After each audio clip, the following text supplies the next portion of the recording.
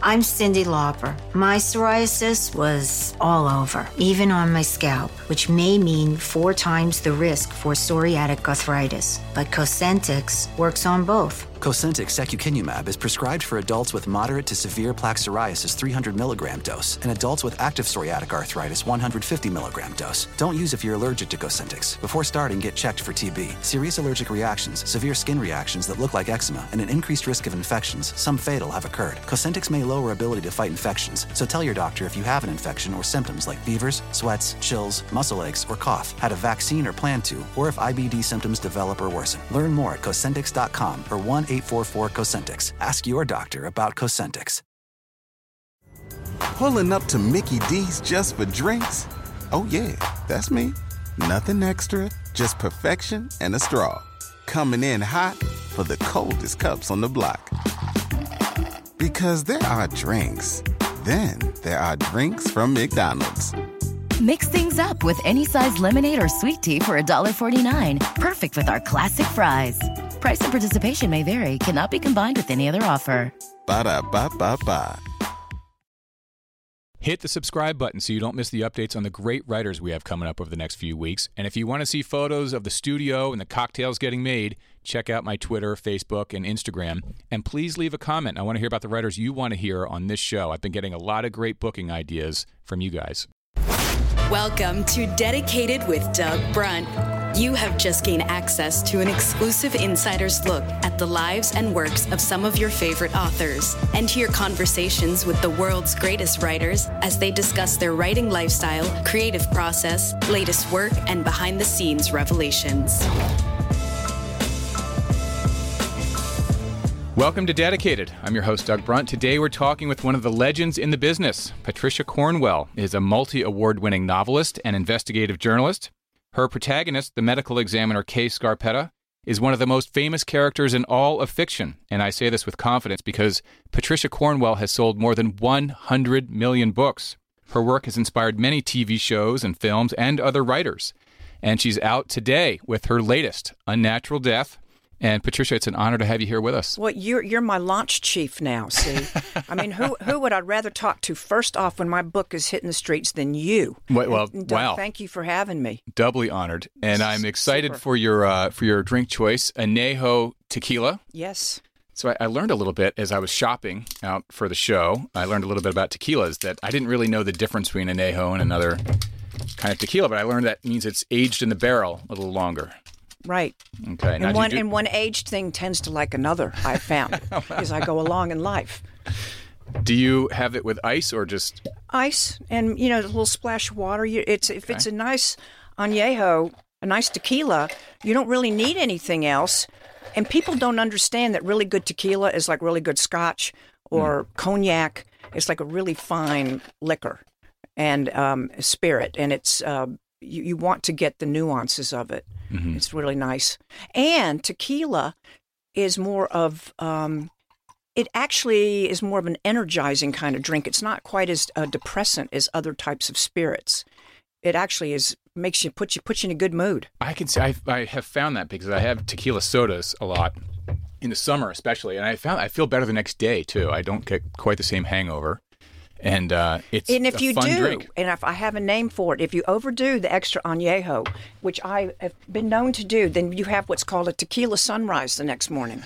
And that's when you don't want to get out of bed and everything is discolored and hurts your eyes. Right, like the old Mel Gibson and Kurt Russell movie, right? Tequila Sunrise? Yeah. Yeah. Well, cheers. It's great to meet you. Cheers. It's great to meet you. Thank you. This is first. The first debut of the new Unnatural Death, and then drinking a drink with you to launch. Your christening. First drunk interview, maybe. It might be. So I do not hold myself responsible for anything that may happen next. Well, cheers. That's nice. That is good. You picked good. I think, well, you may have the bottle. It'll be a gift from the show. It's organic, too, which apparently makes us feel better the next day, too. I remember when I was young, it was a thing to drink the worm out of... You're still young. I'm looking at you. It's all the lighting in here. It's serious. They make me look good. But I remember drinking the worm out of the bottle was kind of a thing. Nobody seems to do that anymore, which is probably good. Yeah, I'd probably advise against that if it can be avoided. So in my homework, getting ready to see you today, I discovered a little trivia, which one piece was that you are related to Harriet Beecher Stowe. Yeah, I am. And you know what's so strange about that? I mean, I used to hear that when I was growing up. When I was a little kid, my grandmother, who was born in 1890, Gigi was, we called her Gigi, Grandma Gussie. But she was a direct descendant from the Beechers. And so her father's father or something was like Harriet Beecher Stowe's brother. It was that kind of thing. So, and one of the first poems I wrote, one of the early ones, when I was 9 years old, I wrote a poem about Abraham Lincoln's assassination. Isn't that strange? There was a man, his name was Abe. He lived in a cabin when he was a babe. He roamed the lands here and there and set slaves free everywhere. And then one day he got shot in the head, and next day poor old Abe was dead, yada, yada. And I go, why? What possessed me to even know those things? So it was very strange when I read Uncle Tom's Cabin the first time, and I felt a real affinity for Harriet Beecher Stowe. I felt as if I knew her a little bit.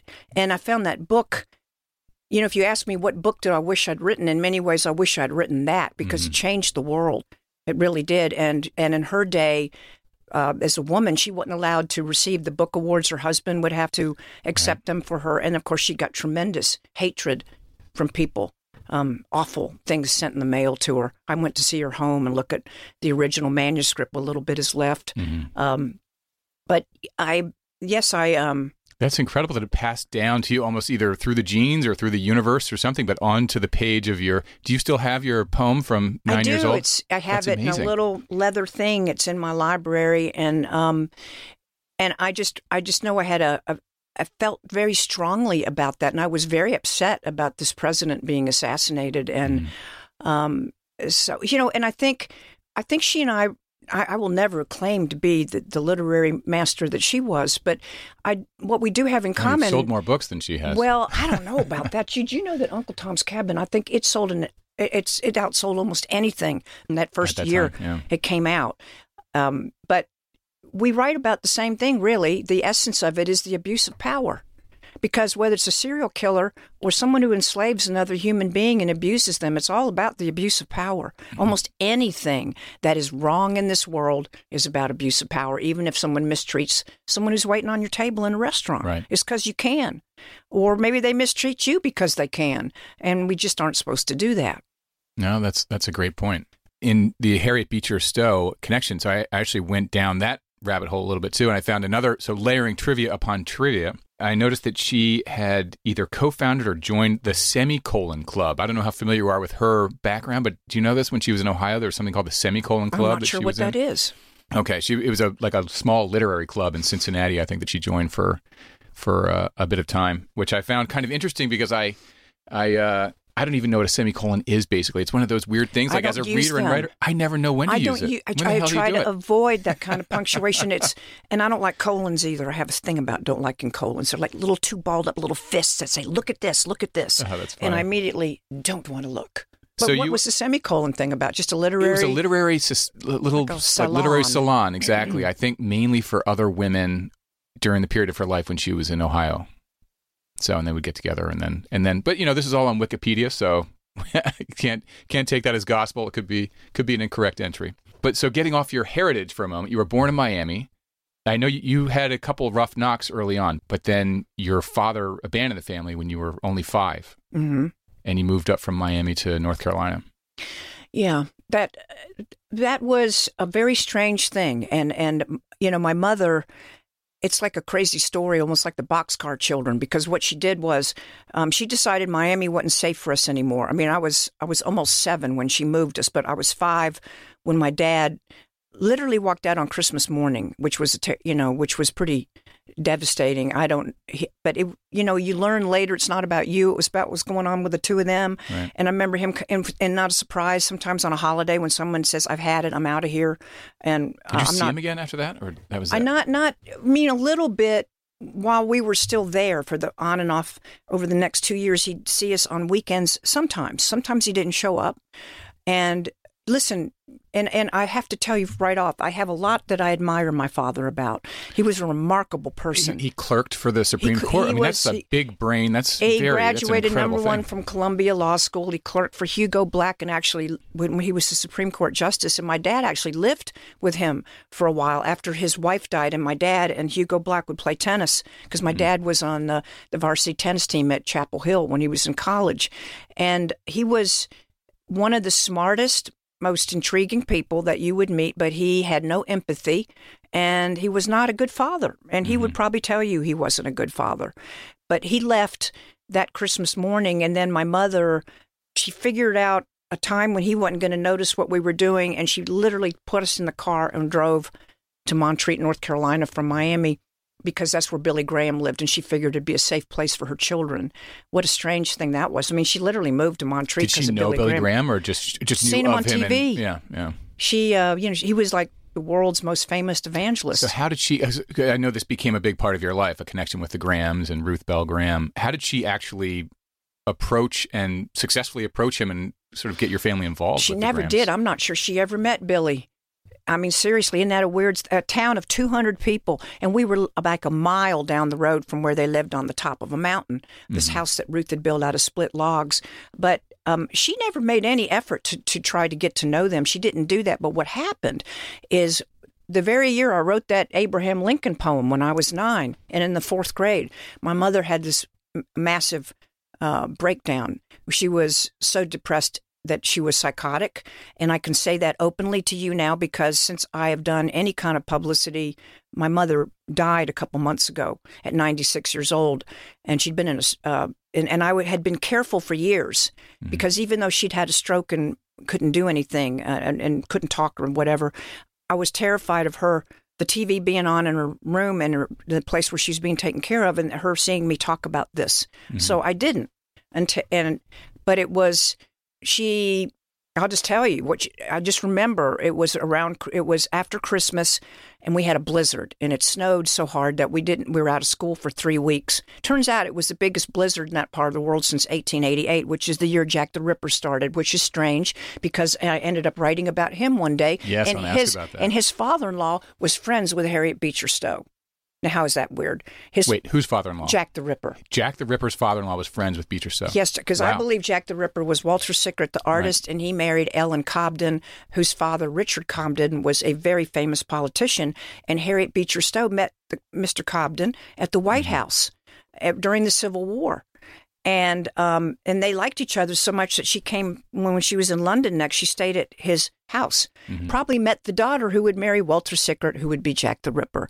So what a small world we live in. But to get back to the story of my mother, when I was 9, I remember she drove to the grocery store. Our car got stuck in the snow, and she called somebody in the town, and she said, I've just come back from the store and there's blood all over the road. And this is when you started knowing something wasn't right. And then she came in home and she started burning all our clothes in the fireplace. And I can see it like it was yesterday. She was going through our bedrooms. You're 9. You had siblings? Yes, I had 2 brothers, one older, one younger. And my older brother, I watched him shimmy up the hallway walls, like someone escaping from prison that we've seen in recent memory. And he pushes out the attic cover that's in the ceiling of the hallway, and he shoves his favorite pair of jeans up there because Mom's burning everything. Oh, my gosh. Then she takes us out. She takes a clipper ship off the wall in my brother's bedroom, and we head out the door, and she starts walking us up this snowy mountain. She's holding a clipper ship with her 3 kids, and the Graham's caretaker's coming down. He's the only one with a snowplow, an orange Jeep, Mr. Rickman. He lived up with what they call the mountain folks up on Rainbow Mountain. And he's coming down, and he sees this sight, and he knows something's not right about it. So he knew who my mother was, but we didn't know the Grahams. He stops his Jeep, and he says, Miss Daniels, where are you going? She said, well, we're going up to the Grahams. They're expecting us. Well, he knew that wasn't true. And he said, well, why don't you just hop on in here, and I'll give you a ride.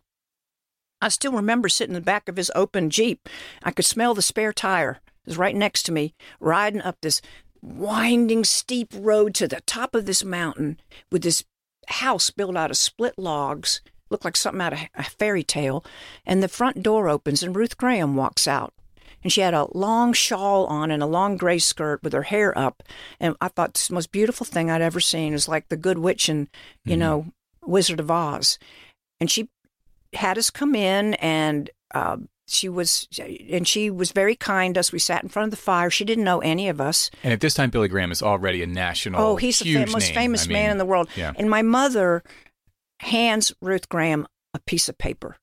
And the note said, There's going to be a flood. I'm sailing away. Please raise your children, my children, in your kingdom. So she basically gave us to them. Oh, my gosh. And I wanted them to keep us something badly, but they had other thoughts in mind. We ended up with some missionaries that had come home from the Congo, and that was not a good experience. Miami Savages mean missionaries from Congo. Nah, not good. Not good at all. So... But what a strange thing. How long are you with the missionaries then? You moved in to your mother was then... She was taken to a psychiatric hospital. Yeah.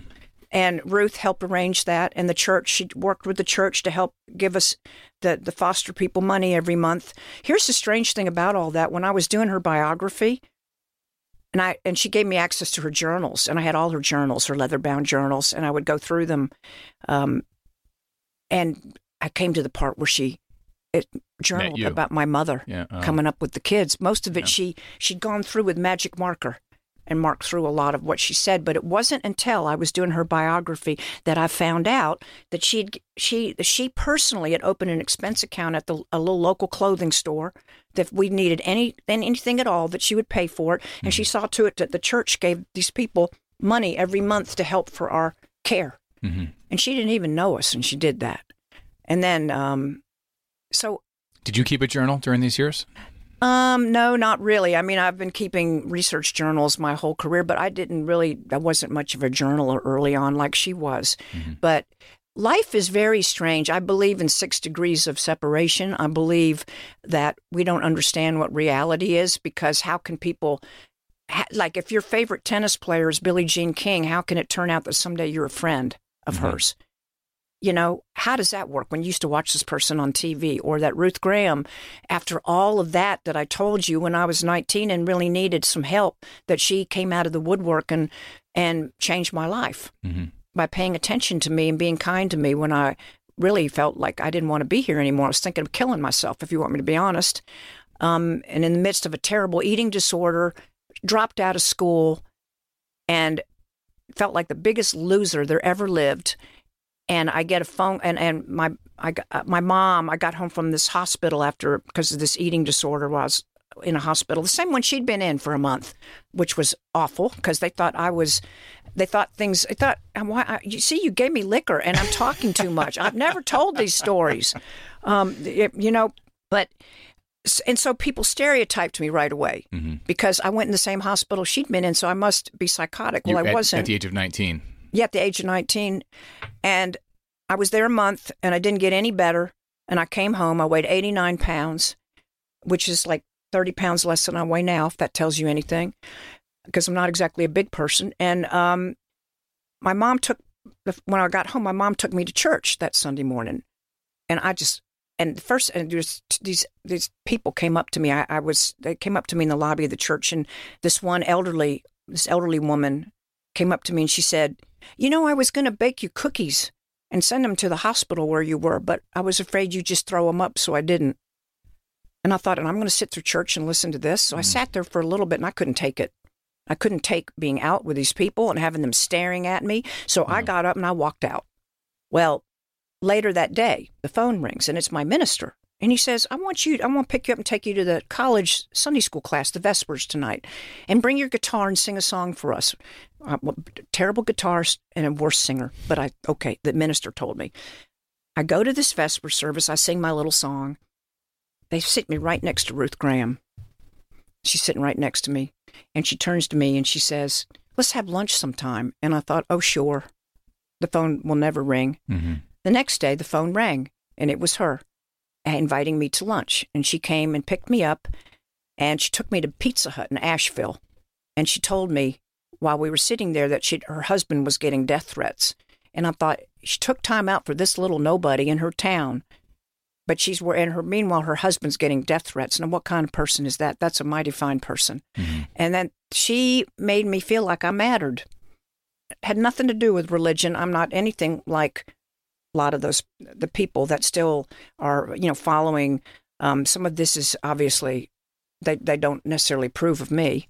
Mm-hmm. And so, but I've always felt blessed. Like, I've had some really wonderful things happen to me. And I know, we'll get into some of this in a bit. I know you're a terrific tennis player, and I'm sure we're a fan of Billie Jean, and then you become friends. It does feel like sometimes the invisible hand, whatever it is, sometimes gives you what you need or puts you into a place where these very improbable things happen. That you and Billie Jean, I know, have become friends and have done some work together to support charities. Like meeting you, you have no idea. I've been following you forever, and I thought maybe someday I'll meet Doug, and here I am. You see, you could not possibly have been following me, but I have heard your name through mutual friends. I know. I think so. I'm friendly with a number of writers who kind of came up and had their debuts in the early '90s or so. Like Dennis Lehane and Lee Child and Harlan Coben and Mm-hmm. other folks. And I remember they consider themselves sort of coming up almost in like a class, like they sort of came out around the same time. They all speak very highly of you, and they would see you around some of the book fairs and festivals and nice. things. Well, I speak very highly of them and know them, so that's wonderful. Yeah.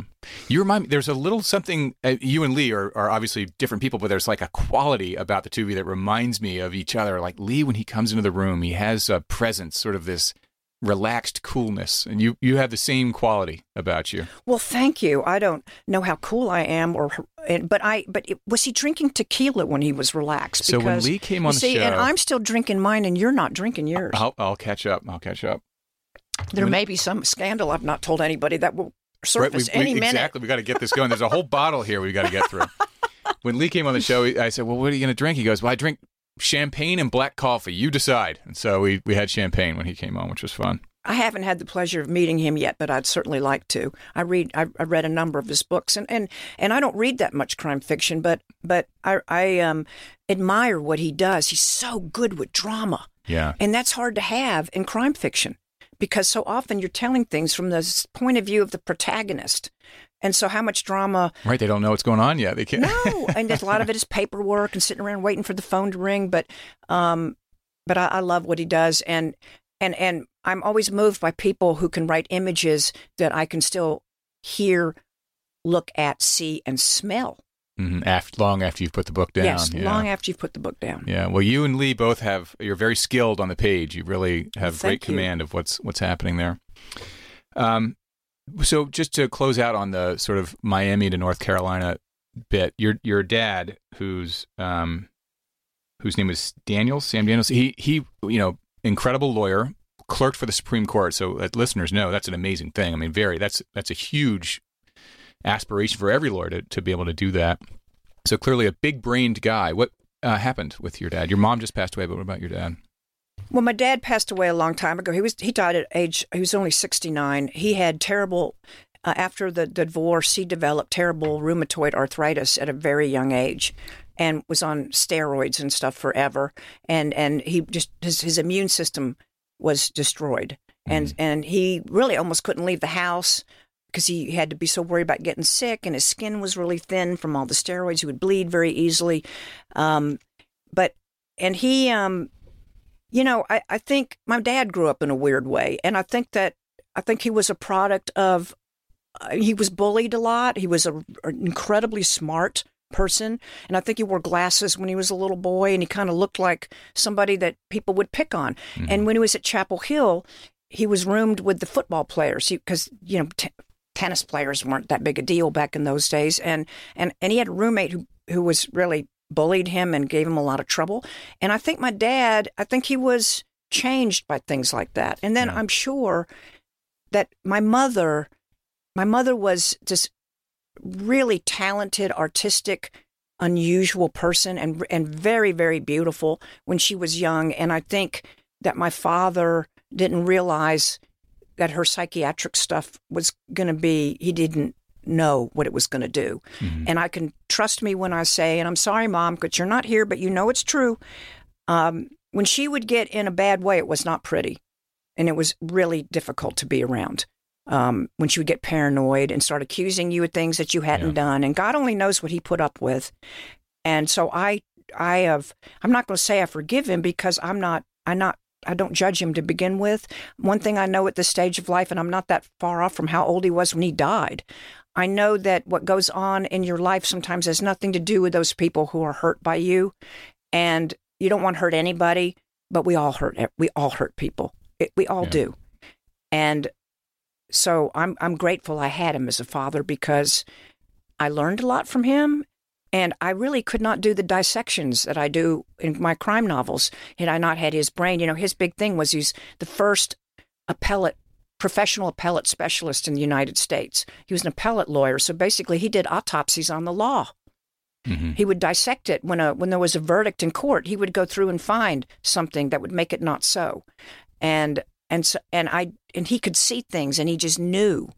And so I appreciate anything I got from my parents that helped me be who I am. That's interesting. I went on a bit of a mini journey there with that, because I was thinking when you were talking about your dad, the idea that he was bullied and it led to these things. It's the idea of what doesn't kill us makes us stronger. It's well, that's not always true. Sometimes it really messes us up, and sort of led to him having some difficulties. But in your case, what doesn't kill us does make us stronger. You actually, and that's a frame of mind in some ways. You had this difficult experience as a childhood, but look, you're but it helped me do this other thing. I became strong in these other ways, which is amazing. Oh, it's a gift. Oh, yes. That foster mother who's long gone, if I ever see her, and I probably won't because I don't think we'll be in the same place. Sorry about that. I don't care if you were a missionary. How long were you with them? Well, I was better part of 3 months the first time, and then my mom had this happen again when I was in the 8th grade, and I went back there again for another few months, and it was even worse the second time. But were you together with your brothers? The second time, my older one he was off, and he was not there. It was just my younger one. But she hated me for some reason. I'm the one she went after, not my younger brother, not my older brother. But I think it was because I was a girl, and still am as best I know. But who knows anything anymore? But we'll save that for the lightning round. We'll save that for the next time. But it was a gift because I felt like in the middle of a Hansel and Gretel fairy tale, a bad one, that was a bad one too. And I don't know, when you got something that's oppositional that you push against, you keep finding that the rest of your days. And I have evil women, and I kill evil women off, and I do it over and over again, and I have good reason for it. Are you close with your brothers? Do you ever get together and be like, can you believe the crap we dealt with growing up? My brothers, we're close, and I do see them from time to time, and we talk on the phone and do whatever. We don't live anywhere near each other, but they don't remember the same things I do. They don't remember. That was not their experience. They don't remember it. And I think that my younger brother, when some of this was going on, that he just would absent himself. He was, the first time when I was 9, he was 6. So, he just didn't want to see what was going on in that house. Yeah. And fear. You had Stockholm Syndrome, identify with the aggressor, make sure you please that person. And so those around you tend to not look. Because they don't want to be hurt. They don't want her coming after them. Yeah, yeah. So, but that's okay. It was a gift, and and listen. To be fair, if those people hadn't taken us in, I don't know what would have ended.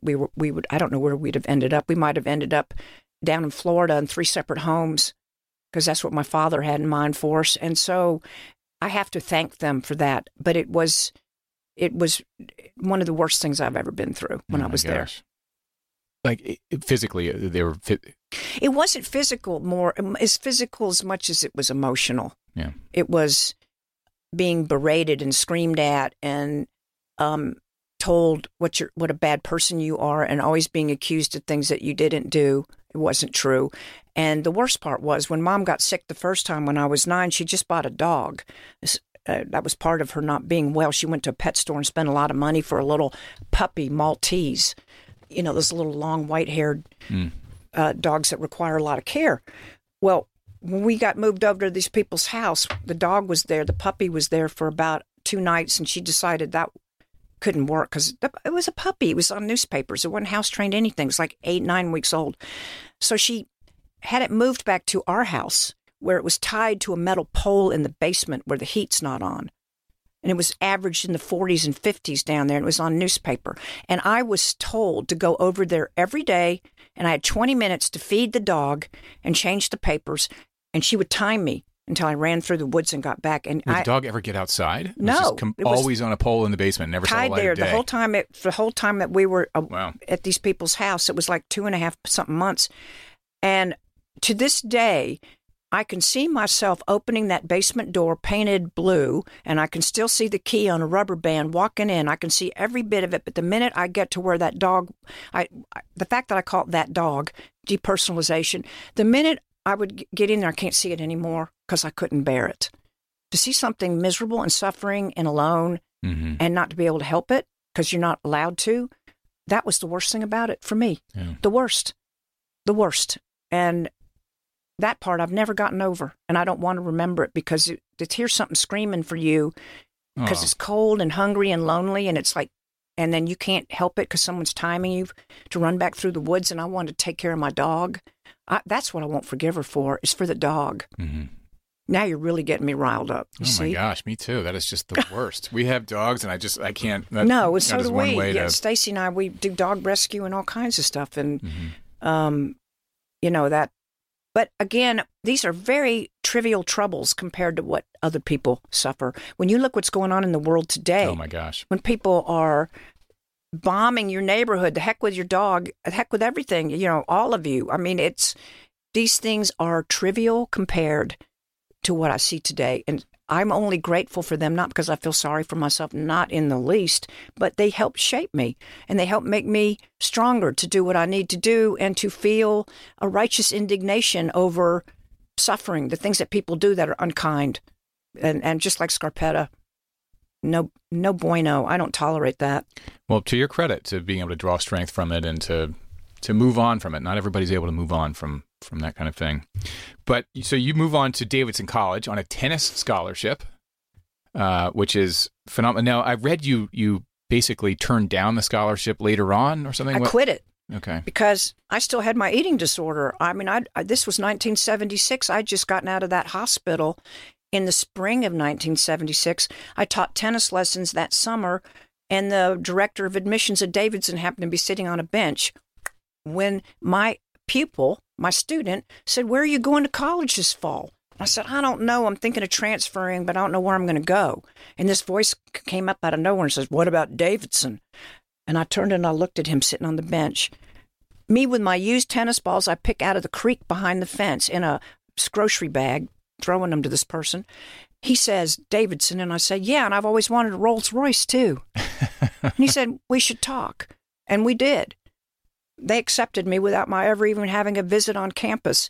And that was, again, a miracle because I dropped out of college. I had this eating disorder, been in a psychiatric hospital for a month.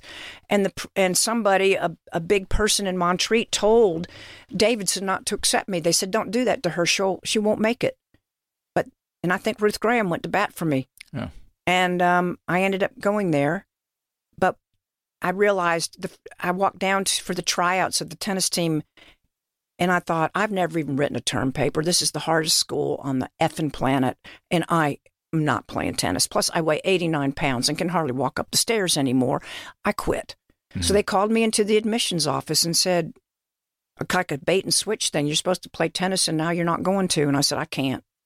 I said, "If you don't want to keep me here, it's fine, but I'm just going to study. I'm just going to try to make good grades." And I'd been told I'd never make anything above a C because my SATs were, like I used to joke, Marino's bowling score is higher than my SATs. and I was told you'll never see above a C, but they gave me a chance. And I actually only made one B the whole time I was there. The rest were A's and B pluses because I applied myself and I focused on what I was doing. And I had a lot of attention from the faculty. Mm-hmm. And it was, good for you. That reminds me a little bit of my wife, because she did not have a great SAT score either, but her dad had passed away a little bit prior to that, and her mom was busy and juggling a few things with other siblings and with her, and She walked into school one day and they're like, all right, get your pencils ready for the SAT. And she's like, what? We're taking every other kid had taken a pre-SAT course and a Princeton review course and all these other things. She walked in there not even knowing she was about to take the class. You want to know? You want to know how bad mine was? You want to know? I mean, I've never told this in public because it's really humiliating. My first SAT score was 830. Most people don't even make that on one. In fact, when I first told someone, they said, "Well, what was the rest of it?" I said, "That is the rest of it. That is the rest of it." Because the thing that killed me was the math section. I can't do math, and I thought I couldn't do science either. And lo and behold, who would ever think that I would love science the way I do? Right now, you're the forensic, leading mind. Well, I don't know, but I understand these things. But I sure didn't back in the day. But I had so many funny experiences at Davidson because I literally had a necklace, and I've told this before, a little square, a little rectangular gold thing on this little charm that you're supposed to get engraved with your initials or something. But I left it blank because I said, I'm a tabula rasa. I'm a blank slate. And I'm going to wear this in college because I'm going off to a school where I've never written a term paper. And all these kids are like these scholars, the top of their high school classes, they're everything. And so it was so funny. Like my first English class there gets the dreaded subject of term paper. This Dr. Cole, we're reading Paradise Lost. And I'm going to have to write a term paper. I don't want to write a term paper, but I love Paradise Lost. So after class, I said, Dr. Cole, could I just do an epic poem instead of a term paper? And he goes, that might be a bit ambitious, Ms. Daniels. And he persuaded me not to try to write another Paradise Lost. So I think I did some term paper, but I would get them thrown back at me because I didn't know how to do footnotes. I'd never done an outline. I'd never done any of this stuff. I thought George Eliot was a man. I didn't know nothing. And I would get these professors who would say, Miss Daniels, have you read blah, blah? No, sir. Have you read that? No. I wish I were you to have so much to look forward to with things to read. And so... Did you find a professor in there who sort of saw through that, though, and they all recognized did. They were all wonderful. They didn't judge me that I didn't know anything when I got there. All they cared about is maybe I might know something by the time I left, if that was the key. But that was when I wrote my first novel when I was at Davidson. I started falling in love with literature.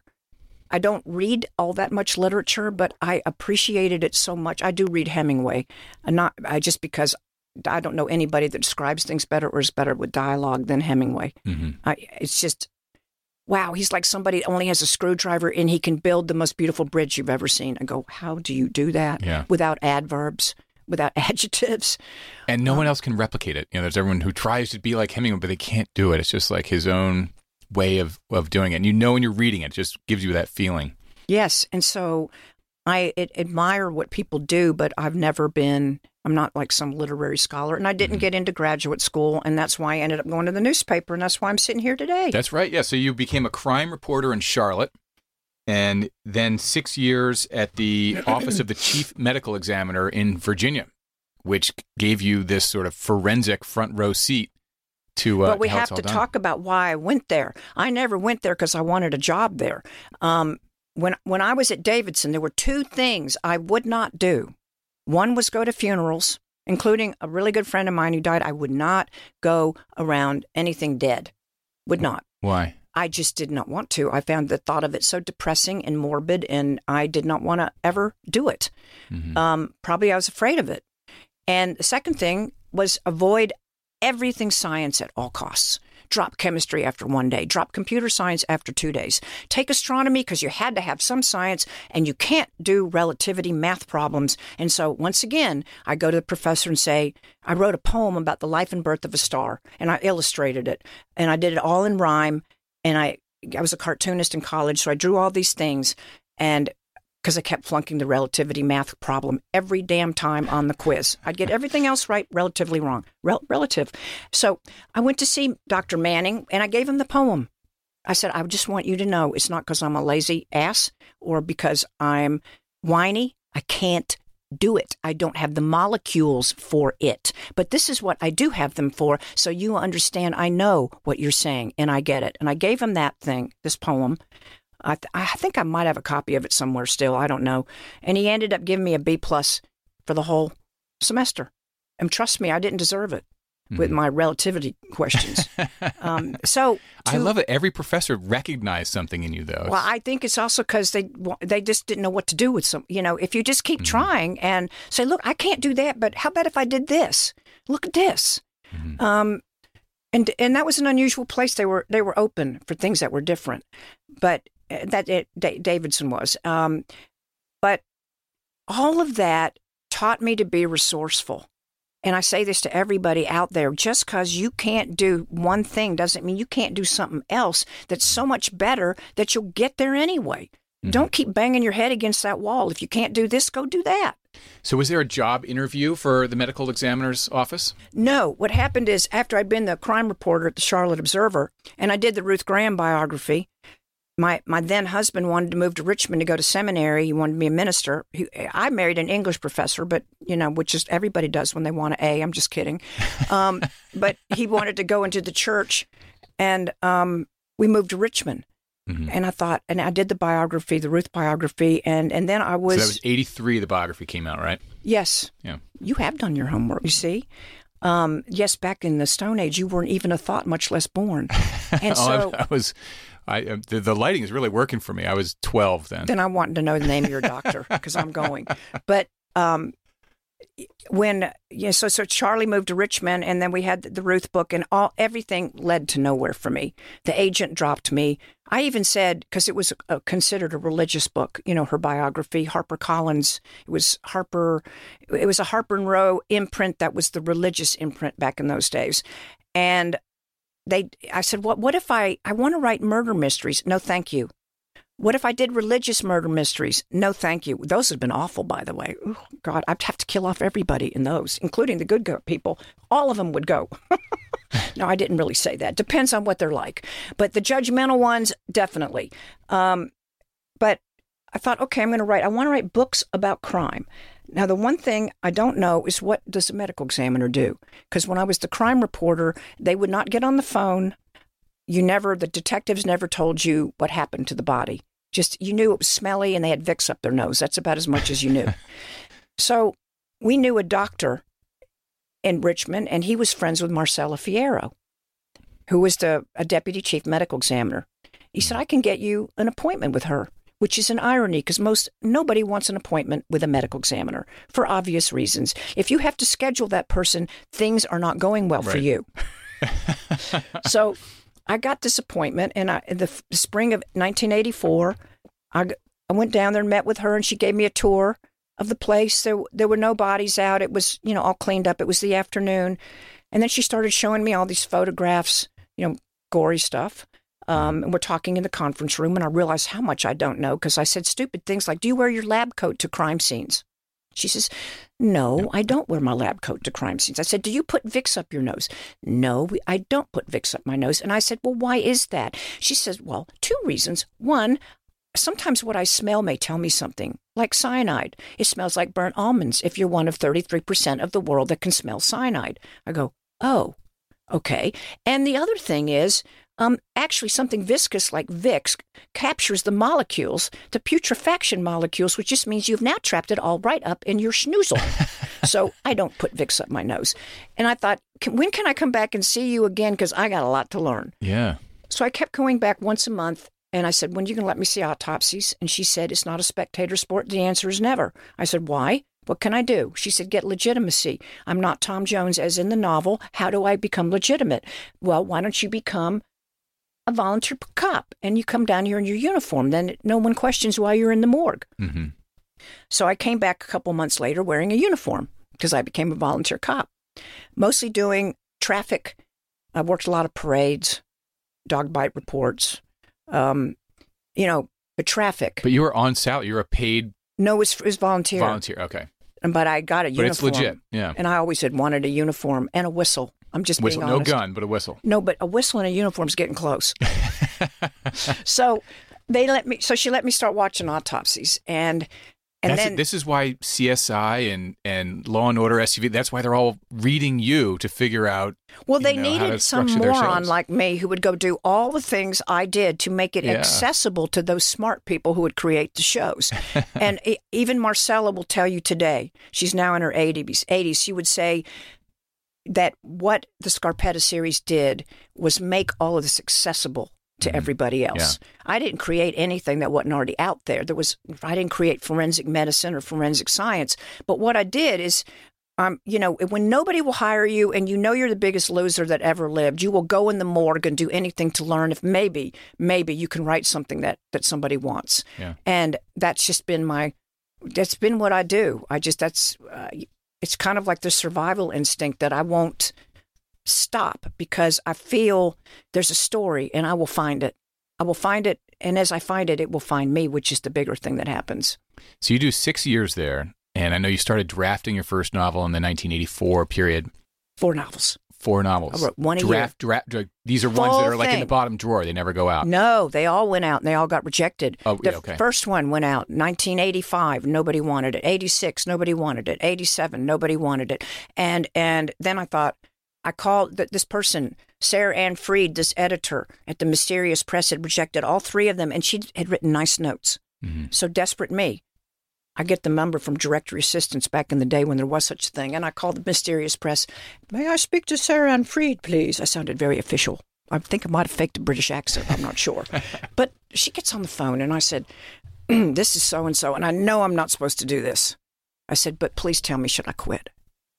And she said, no. I don't think you should quit. I said, what a great, honest question. And I said, but what's wrong? What am I doing wrong? She said, well, 2 things. One, your main character, who was a cop named Joe Constable who drove a BMW. Who wants to read about that? Nobody. 2, that's a dud, she said. But this woman medical examiner you have, this Dr. Scarpetta character, I'd go with her if I were you. Oh, my gosh. And I said, well, okay. And she said, I have one other thing to ask you. I said, what's that? She said, you work in the morgue, don't you? And I said, well, I do now. And she said, well, these stories you've been telling, is this what you see there? And I said, no, I don't see anything like that there. What I see there's so horrible, I don't want to talk about it. She says, well, that's what I want to see. So I thought, well, we had these serial killings going on. And I went, wow, okay, this is hard because I told myself I don't want to add to the problem by glorifying what I see down here every day. Mm-hmm. The death, it's not a mystery, it's horrible.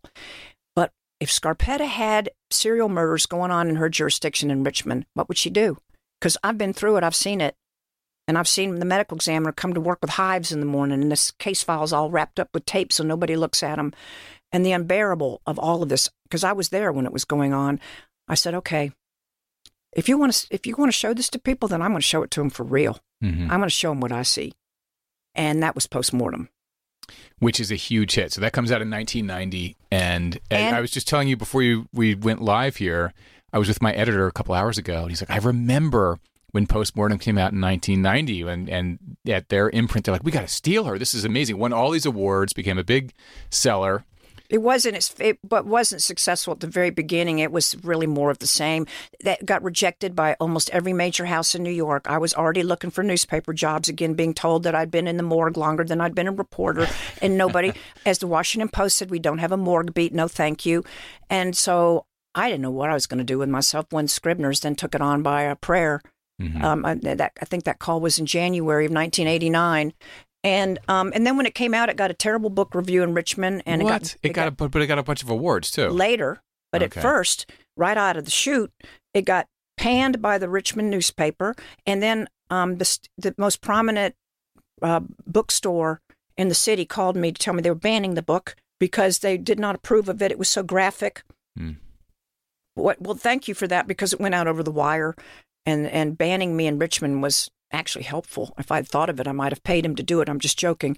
But I was devastated, and I didn't. Then I did one book signing at a religious bookstore called Cokesbury right downtown. And I'll never forget, because the man who ran the store agreed that he would let me. I walked down there during my lunch hours, very close to the morgue. And I said, why don't you have me for a book signing? He said, okay, we can do that. I said, but will you put my books in your window? He said, I can't buy enough books to put it in the window, but you can do a signing here. I said, what if I have one free case? What if I give you my free case and you put them in the window? He said, okay. Well, I gave him my whole case of first edition postmortems, which are now over $2,000 a piece. I think it was like 20 of them. He put them in his window, and he didn't give them back, just so you know. And not a single person showed up for that book signing. So when I started getting phone calls about winning awards or getting good book reviews elsewhere, you could have knocked me over with a feather. I thought, I thought, you're going to end up being a computer programmer in a morgue the rest of your days. But, there are worse things that could happen, I guess. I just always would tell everybody, if I die here, don't laugh at my pictures.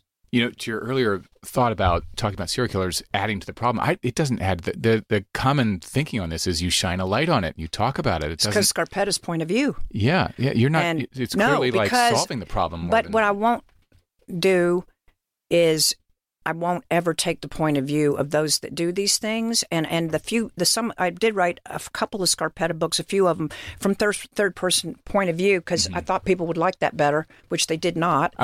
We have a process. Go ahead. That's one of my questions in process, because I know you've made a switch in when I wrote about Jack the Ripper, and it was third person, omniscient point of view, so you can everybody sees everything going on. I thought, maybe in the next Scarpetta I should do the same thing. And I did Blowfly, and I did Trace, and I did Predator, and I had no idea that my readers didn't like it. So how do you get feedback from readers in those situations?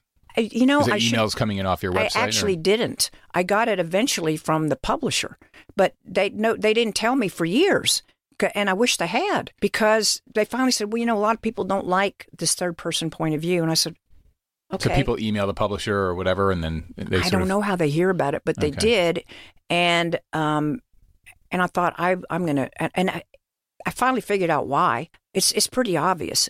The things that I write about are very real.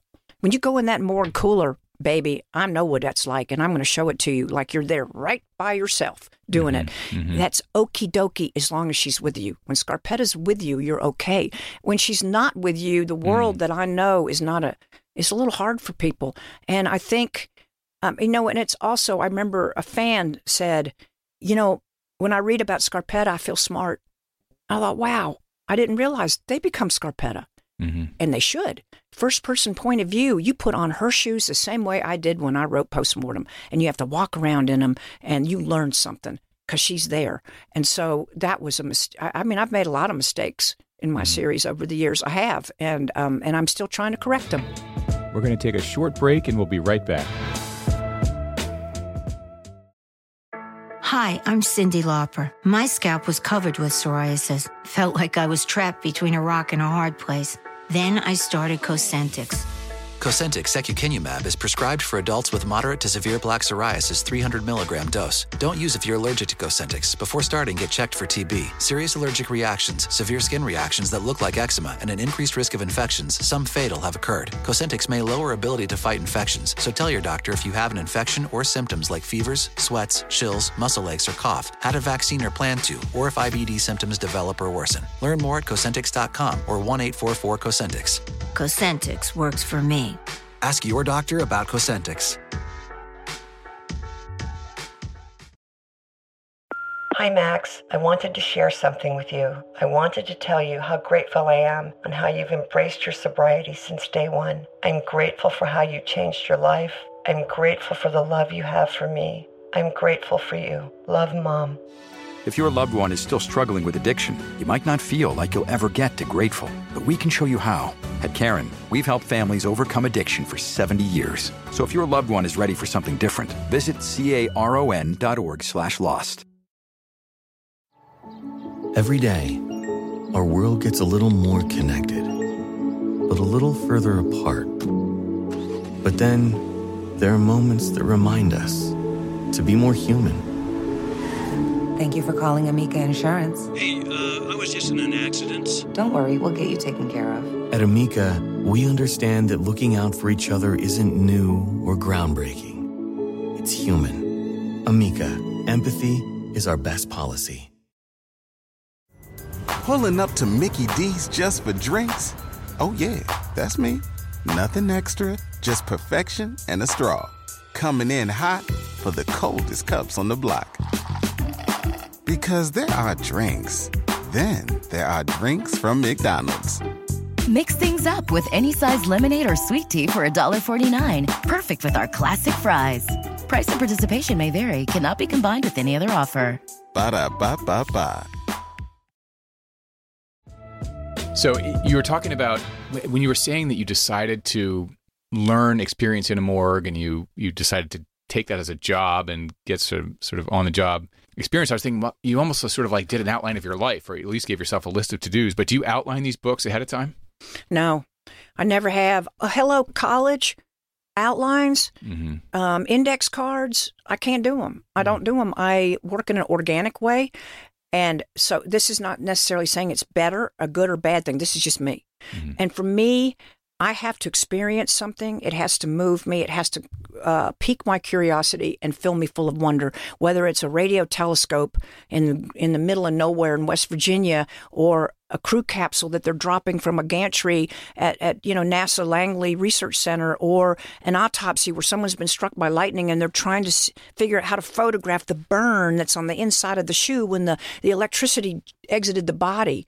And you're looking at this on a table.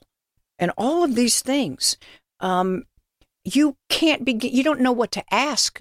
You don't know the answer because you don't even know the question. So you know what I do is I just think something makes me interested. I'm going to go look at it with no questions in advance. I'm going to see what it has to tell me, whether it's a dead body on a table, or a radio telescope, like I just said, or some kind of weapon that's something new, or it could be, it could be something as weird as something I'm looking into right now, which is they're making, fake moon dust. They make a regolith, as it's called. They make it in laboratories because you have to experiment with the stuff to figure out what spacesuits are going to do on the moon and Mars and beyond. And I get interested in all of this because where anything is made, you have trace evidence that gets transferred to other places. And then you think about, what if that turns up on a body somewhere? Moon dust that the scanning electron microscope picks up. But is it really moon dust, or is it fake moon dust? Now, that's the stuff that keeps me awake at night. That's great. I love that. But by the way, this is another area where you and Lee are similar. So you have two areas now, because he does not outline, and he feels, more energy on the page if even I don't know what's happening next. And I get surprised. Yeah. You can surprise yourself. Oh, yeah. I get surprised every time. And then I say, it sounds kooky, but like in this new one I'm starting right now, I didn't know that the victim was someone that Scarpetta had a history with. And I went, well, now you tell me. You mean you spent a summer in Rome between Richmond and the medical examiner's office in Miami, and you had this thing with this dude you never told me? And so, well, I didn't think I answered you, she might say. And so, but it's fun. It's if it's all by prescription, what's there to wonder about? And if I don't wonder about something, then you're not either. So creatives create. We don't just duplicate. So here's another process question. Do you look forward to it? Because I hear different answers from writers on this topic. Some people procrastinate and they sort of have to drag themselves to the desk. Other people run to the desk. Well, I don't run to the desk. As I get into the story, I look forward to it more because I can pick up where I am. But when in the early stages, and I literally spend the first 5 months on the first 50 pages because it's like a computer algorithm. I'm trying to distill, figure out what is going on here. And I don't know where it's going, but I know that it's right and it's going in the right direction. And then it starts going where it's going to go. And I get surprised by things. For example, I'll tell you, in the new one, Unnatural Death, my biggest problem when I was starting this book was the whole notion of Bigfoot. Because I can't write about things I don't believe. And I'd been hearing all this stuff, and there were things in the news about some other Bigfoot sighting, and I thought, you know what? I've been hearing about this really my whole life, Bigfoot. What the heck is this about? And by the way, what would Scarpetta do if she found a footprint like that out in the middle of nowhere in an uninhabited forest and inside an abandoned gold mine in the dirt where you don't even know how recently any other human's been there? Right. What are you going to do with this? What is she going to do with this? I called Marcella. Okay, she's retired now. And she, the former chief medical examiner of Virginia, the first woman chief for real. And I said, Marcella, here's a good one for you. Okay, you're out in the middle of the woods. You got these two dead bodies. They got hiking poles that they're stabbed with. One's in the mine shaft. The other's floating in a polluted lake with all these critters everywhere, snakes and horrible things and no people. And you find this footprint where somebody does. This huge 18-inch footprint. Looks like, you know what? I said, what are you going to do? She said, well, first thing I think someone's probably having fun with me, but if they're not, I'm just going to work this evidence like any evidence because that's what you do. I said, thank you. I feel better about this now because that's exactly what she's going to do. Yeah. Work it like any other evidence. But in doing the research for Sasquatch, Bigfoot, and watching videos, and most of all, listening to the 911 calls, ooh, you want your hair to stand on end. You listen to some of those because these people believe what they're saying. They definitely believe they saw Definitely. something. And you have all angles covered in the book. So you've got the one character who's 100% down the Bigfoot lane and believes it, and the others are like, wait a minute, come on, this is probably, a prosthetic whatever foot that has been, and then put you into the have dirt. some. Well, you got Marino who wants it to be Bigfoot because he believes in all things paranormal. You have Lucy who doesn't really care. Might be, might not. It's not relevant to her. Scarpetta doesn't really care. Lucy's more skeptical. Scarpetta is more like, it's like UFOs. I don't know. Why is everybody talking about it all the time if it ain't out there? But doesn't mean I've seen one, which I have, by the way. But maybe she hasn't. And but when I started doing the research and I talked to Jeff Meldrum, who's one of the top Bigfoot experts in the world, he's at University out in Idaho. He's an anthropologist and an anatomist, and he can reconstruct the position the creature was in when it left a certain print, like it was looking over its shoulder, looking back, and the muscles, the way they move. Something would be really hard to do with a prosthetic device, but more to the point, if you got to remember, there are fossils of these things. They did exist once in Asia, and then they thought to have gone extinct during the Ice Age. But the thing is, when the water levels went down in the seas and the land bridges were formed between continents, you literally, under 300 miles, you could have walked from what's today Siberia to Alaska. And early humans did. And what makes you think that these big creatures that were 6, 7, 8, 10 feet tall, much stronger than humans, upright, can walk on 2 feet, what makes you think they didn't cross over and end up in the Northwest? And then remnants migrating to uninhabited areas where they have food, water, and most of all are not going to be shot by humans. Right. And when I started this book, my biggest problem, it was the same thing like postmortem. I did not want to do harm. And I thought, I am not going to show Bigfoot hurting anybody. There's no record of Bigfoot ever hurting anybody in recent history that we know of. And I'm not going to have him accused of that. That's like Peter Benchley's greatest regret with Jaws, right? Everyone had shark phobia after that and started hunting sharks. With all due respect to Peter Benchley, jaw-phobia is a real thing and deserves to exist. There are real sharks that have killed people. Well, that's true. And there is no real Bigfoot that we've ever seen with a little fin coming above the water and then somebody being pulled under. I think the residents of Cape Cod could do with a few less great whites out there. I don't want anybody going out in the woods with their AR-15 thinking they're going to find Bigfoot and shoot it. Yeah. I mean, I think this thing very well could exist. Jane Goodall thinks it might exist, and I don't want it hurt. Yeah. What I worry about are people. Yeah. If we would leave most animals alone, they don't want to hurt us. Yeah. All right, a couple more on process. Do you have a place? So we're sitting. By the way, just not to tequila shame you, but I think I have caught and passed you on the tequila, and so I'm going to add a little more. Would you like a little more? Well, you know what? Why not? And then when I know it's hard to believe that I might have another interview after you, because how could I? But. I will be so well lubricated by then that God only knows. I might tell them, where the Holy Grail is. I might know. We'll get the Holy Grail out of you here, and then by the time you're there, you'll just be slurring too much. They won't even know what you're saying. And I gave you a little extra ice and water on that one, so it'll be.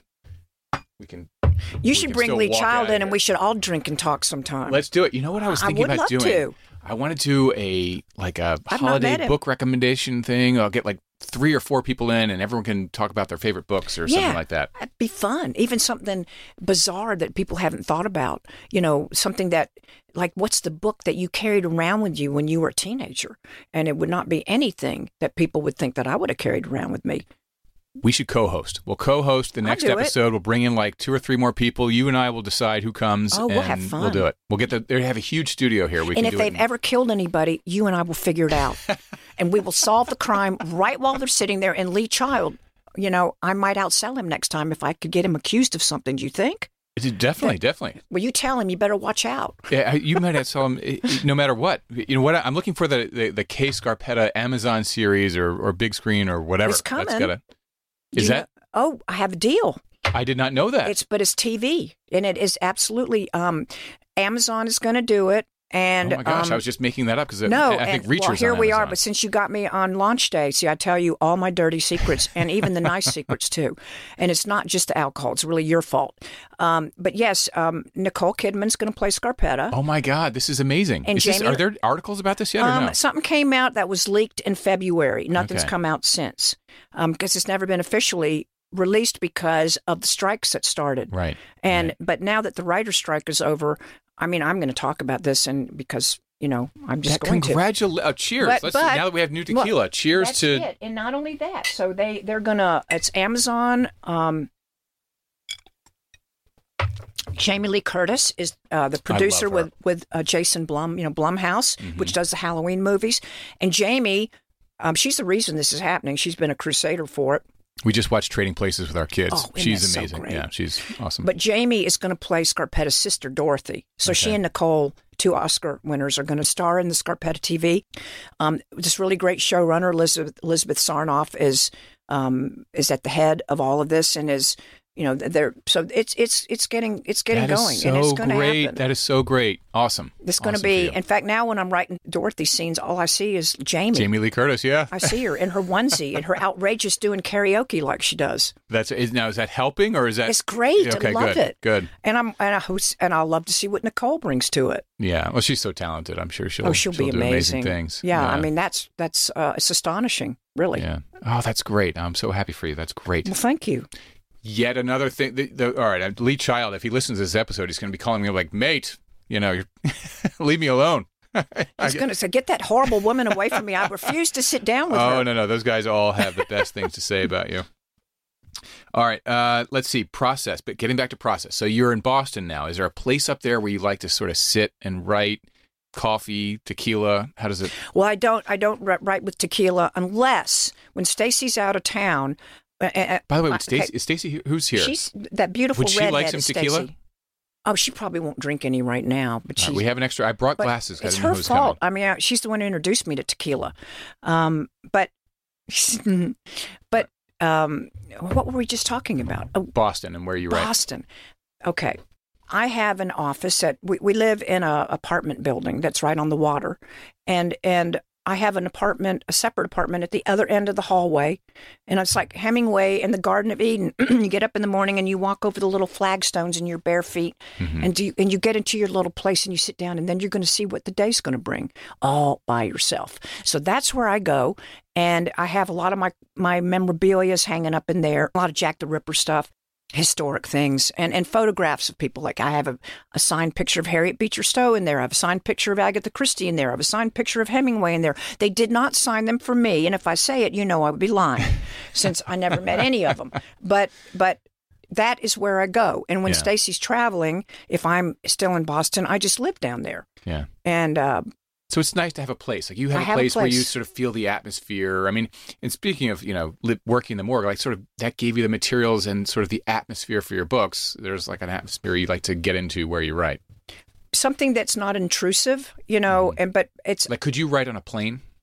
I can revise. I do a little bit of writing on planes when I have big trips, like flying to London or to LA or things like that. And I will have a laptop and I'll work, but I'm very limited what I can do in environments like that. Where, I always compare it to going through the looking glass.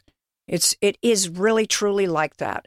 Or as Rick Rubin, the music producer, who has this beautiful book about the way of being, the creative act. If you haven't read that, you should. You should keep it right on your desk. Where basically he talks about that you've got to block out everything and be a clear channel. That we are channeling something from somewhere. We don't understand it. Whatever this inspiration is, that comes if you look for it. It doesn't just tap you on the shoulder and say, oh, you feel inspired today. Why don't you get up and write a poem? Oh, no. It waits until you're headed out for hard labor. And then inspiration says, while you're there, chipping away at those rocks and hating yourself and your job and your everything, here's an idea that comes to you. But you've got to give it your all, or it will not It won't conduct. And that may sound crazy, but I'm convinced that it's true. And it's not a special gift just for people like you and me. It's for everybody. Everybody is a creative. They have the ability. Most people just block it out. They get too brain heavy and they don't want to be open. And what you really need to be like is that beautiful radio telescope I tell you about, which is, the diameter of it is like the size of a football field. And it's catching signals from out there, the universe. Yeah. And it points up when it's whatever it's following, and it doesn't allow the noise floor of everything else around it to interfere with what it's trying to pick up. And that's what we have to do. So I go somewhere, and I used to also rent places on the water because I love to hear the water. I love the water more than anything. But I just go and I seclude myself. Yeah. And that's how I get it done. And that's why I don't really know what's going to happen because it has to tell me. And I know it sounds crazy, but it really is true. It works. I believe that. You have to be ready to sort of receive that. You have to get out of the way. Yeah. Now, when you but were... I also think there's sort of a frame of mind thing there. And you're an inspiring person to be around, which I feel here, and I'm sure listeners do too. But you had these crazy life experiences, and your attitude is, I'm going to take this and I can use it to do something cool. I'm going to go use it. Absolutely. It's... you don't get to be good at anything without pain. If you want to be a professional athlete, you're going to suffer because you have to push yourself. If you're going to be a professional writer, or if you're going to be on Sirius XM, one of the biggest things on the planet, you have to push things to a point where it's not comfortable for you physically and emotionally. Sometimes it's not for lazy people, but what I can be inspiring about is if I can do what I do and what I've done with as many setbacks as it appears that I've had, then you can too. And we're all creative. We just aren't creative in the same way, whether it's an Elon Musk or a Nikola Tesla or a Michelangelo or a Da Vinci or a Shakespeare or a radio host or someone who writes front page newspaper stories. All of it contributes to a composite of something that's a whole picture, and we are just a part of it. And I'll tell you what I tell some of the most famous writers that you will have ever met, and I won't mention them by name right now, but what I've said to all of them when they're having trouble, where they can't seem to make something just kind of like go, where the story takes life, because no matter how talented you are, if it doesn't become alive, it fails. And just like having a child, really, truly, it is like giving birth to something alive. And I just say, it only asks one thing of you, Doug. Be willing. If you're willing, you have no idea what may come channeling through you. If you're just open to deciding that you will listen, whether it's to Bigfoot, who, when I was talking to Jeff Meldrum, we did a Zoom because it was in the, COVID and stuff, and I couldn't get out he was out in the middle of nowhere, Yellowstone Park, and we talked, and he made the strangest statement. He was talking about Bigfoot, and he said, they want their story told. But he said, they want you to tell their story. And what he meant was himself. But the way he said it, it almost sounded like he was telling me they wanted me to tell their story. And I go, okay, that's weird. But you know what? Sure. You make me believe in you, I'll tell your story. Well, I think I do believe in Bigfoot now. So you followed up with him and sort of got I kept doing stuff. And I even had a weird experience looking up at caves last spring in the middle of nowhere in Virginia, nobody around. And we could hear something crashing through the woods, following us up to this building where you'd go into this cavern where there's still the signatures of soldiers from the Civil War written in a place called Grottoes, Virginia, which means cave. We were doing this, and something's crashing in the brush going up to where we were. We go in and we're looking around and doing our thing. We come back about a half hour later, something's crashing in the brush, following us down. And then all of a sudden, the stick threw out of nowhere and landed on the pavement in front of us. And the person I was walking with said, "What the F was that?" Because there was no trees overhead. They were all off on the side. Yeah. And I don't know, but something threw a stick at us that was making all that noise. And I said, it might be a baby foot. They're very curious. And and I said, be careful what you look for, because it will look for you back. Yeah. I'm not kidding about that. Whether it's ghosts or Bigfoot or Jack the Ripper, if you look for it, it will look for you. And I found that to be awfully true when I wrote the Jack the Ripper thing. That if I will tell you as I sit here, that entity, that evil entity, is absolutely not something made up, and it's still out there. Yeah. All right. I want to ask you about the Jack Ripper thing when we in a bit. Last sort of geeky question on process, just so listeners can sort of get the picture of you doing your craft. Are you typing it in on a computer, or do you write by hand? Oh, no, I write on a keyboard computer. It's like I can't even think without it coming through my fingers that way. And when I did my very first book, at the Ruth Graham book, which 1983, when there weren't computers, because I'd started a newspaper with CRTs where you wrote on these computers, you were using, had all these pi signs and weird language. It was awful to have to learn this, but the cathode ray tube that I started on in 1980, I learned to compose on a keyboard at the newspaper. So when I had to do the Ruth book, I spent almost all in my advance on buying a linear word processor. It cost $12,000 back in the day. And Jimmy Carter wrote his memoirs on it. That's how I knew about it. And I thought, I want one of these. I can't write on a typewriter anymore. So I wrote all of my early books on a word processor, and then eventually switched over to a computer. You know, why you mentioned that, so you wrote the biography in 83 of Ruth Bell Graham, Billy Graham's wife. And I did read that when that came out, there was it created sort of a fracture in your relationship with them. You're very close. That maybe they didn't like elements of the book, but then you repair the relationship. How was the book received by them? No, it was worse than that. Okay, take another sip. Fortify yourself.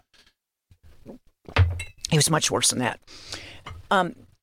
When I was still a crime reporter at the Charlotte Observer, Ruth and I went to see her one day, and I said to her, I want to write a feature story on you. And she said, no. And I said, and she was in bed with a cold, I remember, because she had soup cooking in the kitchen, and she was back in her bed. She smelled like rose milk. She used all that rose milk hand cream. And it was always wonderful walking in her house. I mean, there's nobody I loved more than Ruth. And I went back to chat with her, and I said, first of all, I want to write your biography. And she said, well, no, thank you. I don't want my biography written. And I said, well, how about if I just do a feature story on you for the Charlotte Observer? And she said, well, I really don't want that either, but I'll consider it. I said, okay. So then I drove away and went back to Charlotte, and we talked about it, and she agreed to do the newspaper story. This is a great story. Charlie had already decided to move to Richmond, so I already told the newspaper I was leaving. So I was a lame duck anyway. Charlie is the English professor husband. My then husband. Yeah. It sounds so awful to call him that because he's still a good friend. But she, so I said, well, I talked to the editor of the newspaper, and I said, I want to do this feature story. Will you hire me to do this on my way out the door? And he said, yeah, we'll give you like $150 or something. And I said, no, I'm not doing that for $150. I said, are you kidding me? He said, well, nobody's going to care. I said, you don't know her. You don't know her. She is Billy Graham's greatest hidden secret. And he said, well, go ahead. And he took me to McDonald's, and we bought chicken McNuggets. And I said, I want $500. He said, okay.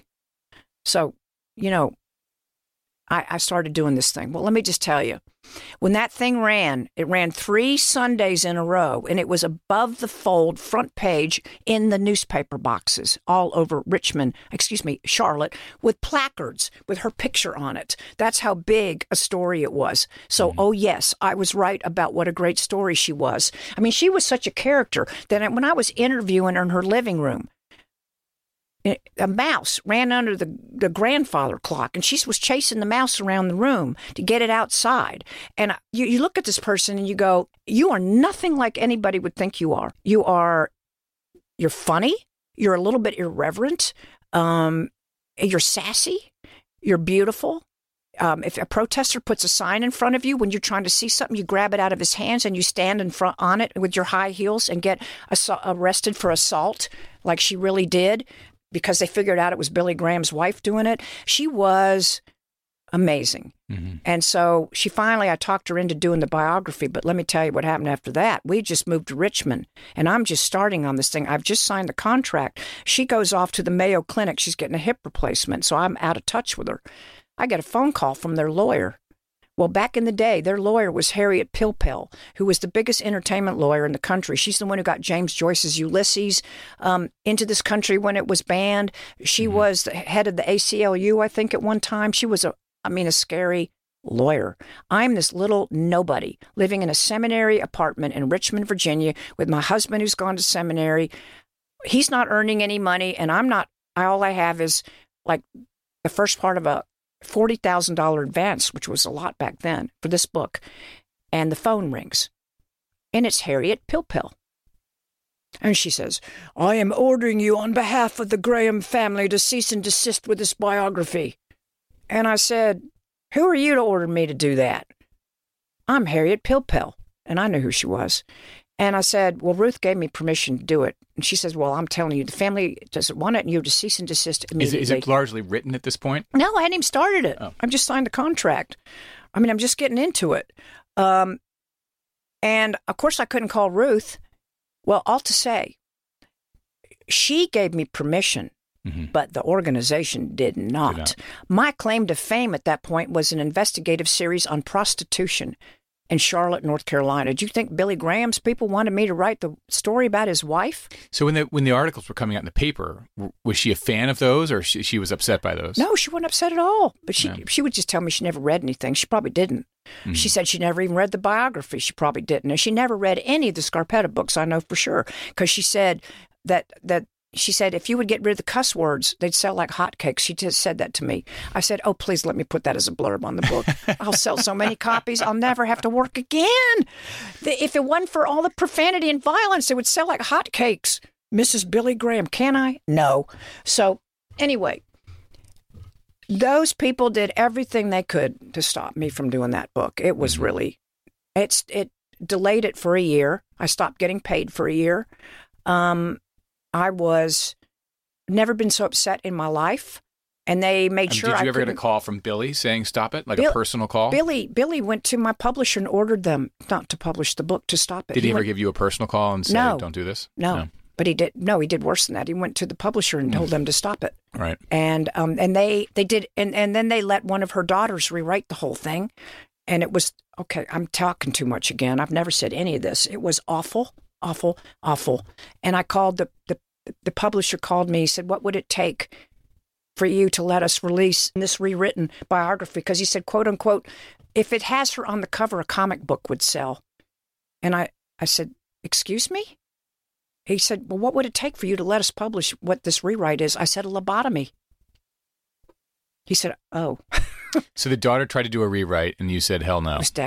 They were rewriting the quotes that I had in there. I was quoting Dan Rather, and they were rewriting everybody's quotes. Dan Rather. We have videotape or audio tape. It was terrible, and I got a lawyer involved, and I got the rights back to do what I needed to do, and I returned it to as much of its semblance as I could. So your book is what was published in the end. My book was published in the end, but with compromises. Because they did not want that. And they changed all their phone numbers, and I couldn't call Ruth anymore. So truth be told, that came out in 1983. I did not hear from her ever again until the early 90s, when I started becoming famous as a crime writer. And then she was prompted to invite me to come visit, because I think they realized I might be somebody who had some notoriety, that maybe I should be friendly. And so I'm just being honest. That's why that happened. And I did go back to see her. And Billy was on his way out the door. It was very foggy. I remember driving up the mountain. It was being driven up the mountain with this heavy, heavy fog. And Billy was very sweet. He was a nice man, but he was also controlled by people. And he opened the door. He was on his way out, because I think it was Gerald Ford. One of the presidents had died. I don't remember which one. And he was heading off to that. And he took my hand in both of his, and he said, thank you for always being so kind to my family. And I thought, what you're really saying is, please continue to be kind to my family. Right, don't hurt us. Who controls Billy Graham? Does he have investors in the church, or like the Billy Graham organization? But who are they? Are they owners of the organization? Is it like a company with shareholders? All those people. Well, I don't know about shareholders, but it's still around. But it's run by his son Franklin now, right? Yeah. He's no fan of mine. So I wrote this down. So Billy Graham died in 2018, so not long ago. Ruth Bell died back in 2007. But so you ultimately sort of reconciled to a point. I guess me.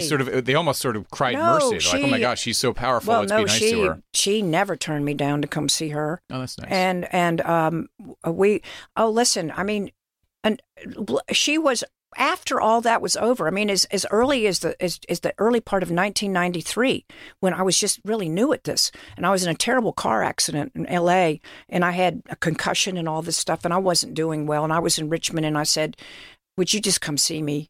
Because I'm not, I mean, I don't know what just happened. I should have died in this thing, and I'm not really feeling good. And she did. She came to see me, and it was the most wonderful time. We played dress up.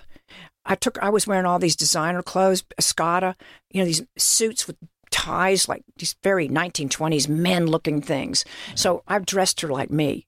I have a picture of it, of the two of us dressed up with ties.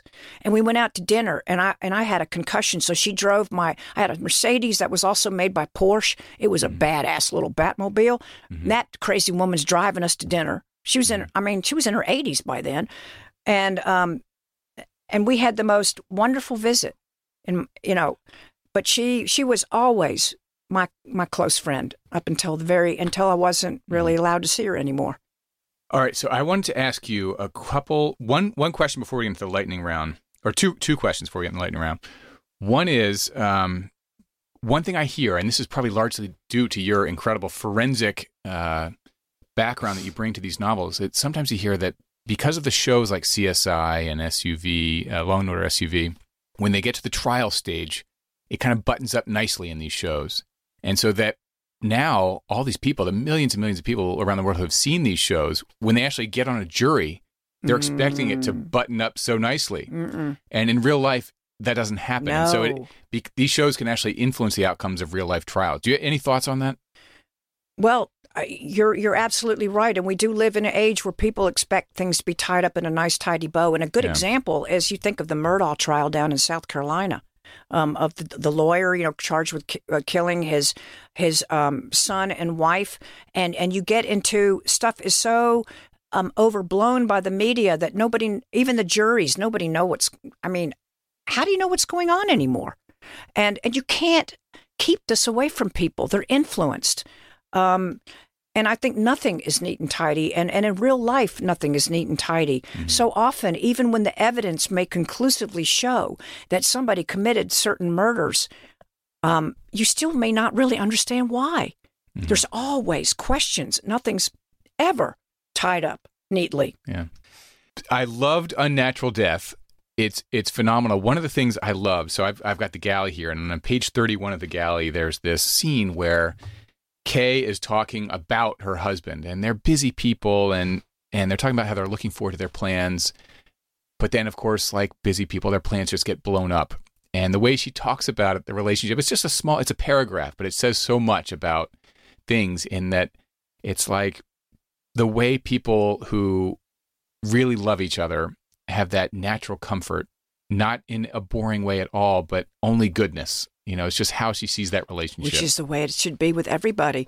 And no matter who you're with, whether it's your spouse or your best friend or your favorite Doug radio host and author, you always want to strive for improving both of you. Everything should be about making each other better. We're all connected. If you believe in quantum mechanics, and whether you believe in it or not, it believes in you. Whether you're a particle or a wave, everything's connected by waves. The butterfly effect, everything that happens anywhere. Just look what's going on in the world. It impacts everything. So you want to help facilitate those that work with you. You never. You're so kind to do this interview, but it's also about you. We're in this together. This isn't just me. This isn't just you. This is us. And we're doing something that's going to change things that we don't even know about. And that's what life is. That's what it's supposed to be. I love that. Be willing. Be a good conductor. Well, Unnatural Death is fantastic. Well, thank you. And Kay Scarpetta, otherwise known in some circles as Nicole Kidman, soon to be, which is awesome. So people should check that out. It's just yet another awesome book. So on to the lightning round. Favorite book as a kid? I love The Wizard of Oz, Frank Baum. Awesome. And I still allude to The Wizard of Oz, and more people should read it as opposed to just see the movie. It's so good. Yeah. What a masterful storyteller. And I have it on my Kindle right now. I look at it. It inspires me. I am most inspired in my work by fairy tales and fables that make you full of wonder. I love it. Book or book? I know you're beginning the book tour, but book or books you're reading now, if any? Well, I'm reading Rick Rubin's book. I mentioned that a little while ago. All about being an artist, a creative. I consider it. I keep it right on my desk, and every day. I've never even met Rick Rubin, but every day when I sit down to write, I open his book to see where it opens. I just let it open to any place, and I read something he has to say about being a creative to remind myself of the process and why I am doing it. This is a show favorite question, least attended book event ever.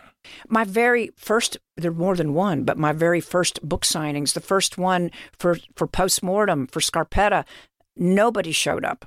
The one where I paid for all those books to be in the window. And one lady walked towards me. It was like a time lapse. She's going so slow, heading towards me. And then she reaches out her hand with a crumpled napkin and says, "Do you know where the trash can is?" And that was it. So that's the one where you had all the books that you donated in the window. Yeah. Oh, that's great. I love that. All right. Greatest female tennis player ever. Billie Jean King. No doubt. Greatest male tennis player ever. I love Roger Federer because he'll do anything to perfect the art of what he does. And what a gracious, lovely human. Yeah. The maestro. He's my favorite to watch for sure. I feel like I'm kind of coming over to Djokovic as greatest ever, but Federer was still my favorite to watch. Me too. Best crime or investigation show or movie ever made. I love Happy Valley, the British show. I don't know that one. Oh, my God. It is so good. It really shows policing and everything for what you will love it. You must watch it with Sarah Lancaster. Okay. My favorite crime-type movie is Silence of the Lambs. Oh. And I still think the book is, really, truly, it's one of the greatest things anybody ever wrote, really. Thomas Harris is amazing. I've never read the book. Oh, my God. It's so good. It's so good. All right, last question for Patricia Cornwell. One piece of advice for the listeners. One piece of advice. Look up. Remember that you may come from something wonderful, and be mindful of that you may help along the journey to find what that is. Because I do believe we're all put here for a reason, whether it's religion or whatever you want, or like Francis Crick, who helped discover the double helix structure of DNA and won the Nobel Prize for it. He believed that life here came from something glorious elsewhere, whether that would be God or a higher society in the galaxies, which I tend to think is true. Just be mindful. You are precious and from something really good stock, and live up to it. I love it. Well, I had huge expectations for this interview, and you have exceeded them. Thank you so much for coming. And so have you. And plus, I'm glad I'm not driving away to the next one. Great to see you. It's great to see you. If you enjoyed this podcast, please download, rate, subscribe, write a comment. Let me know the authors you want to hear from. I read all the comments. Thank you.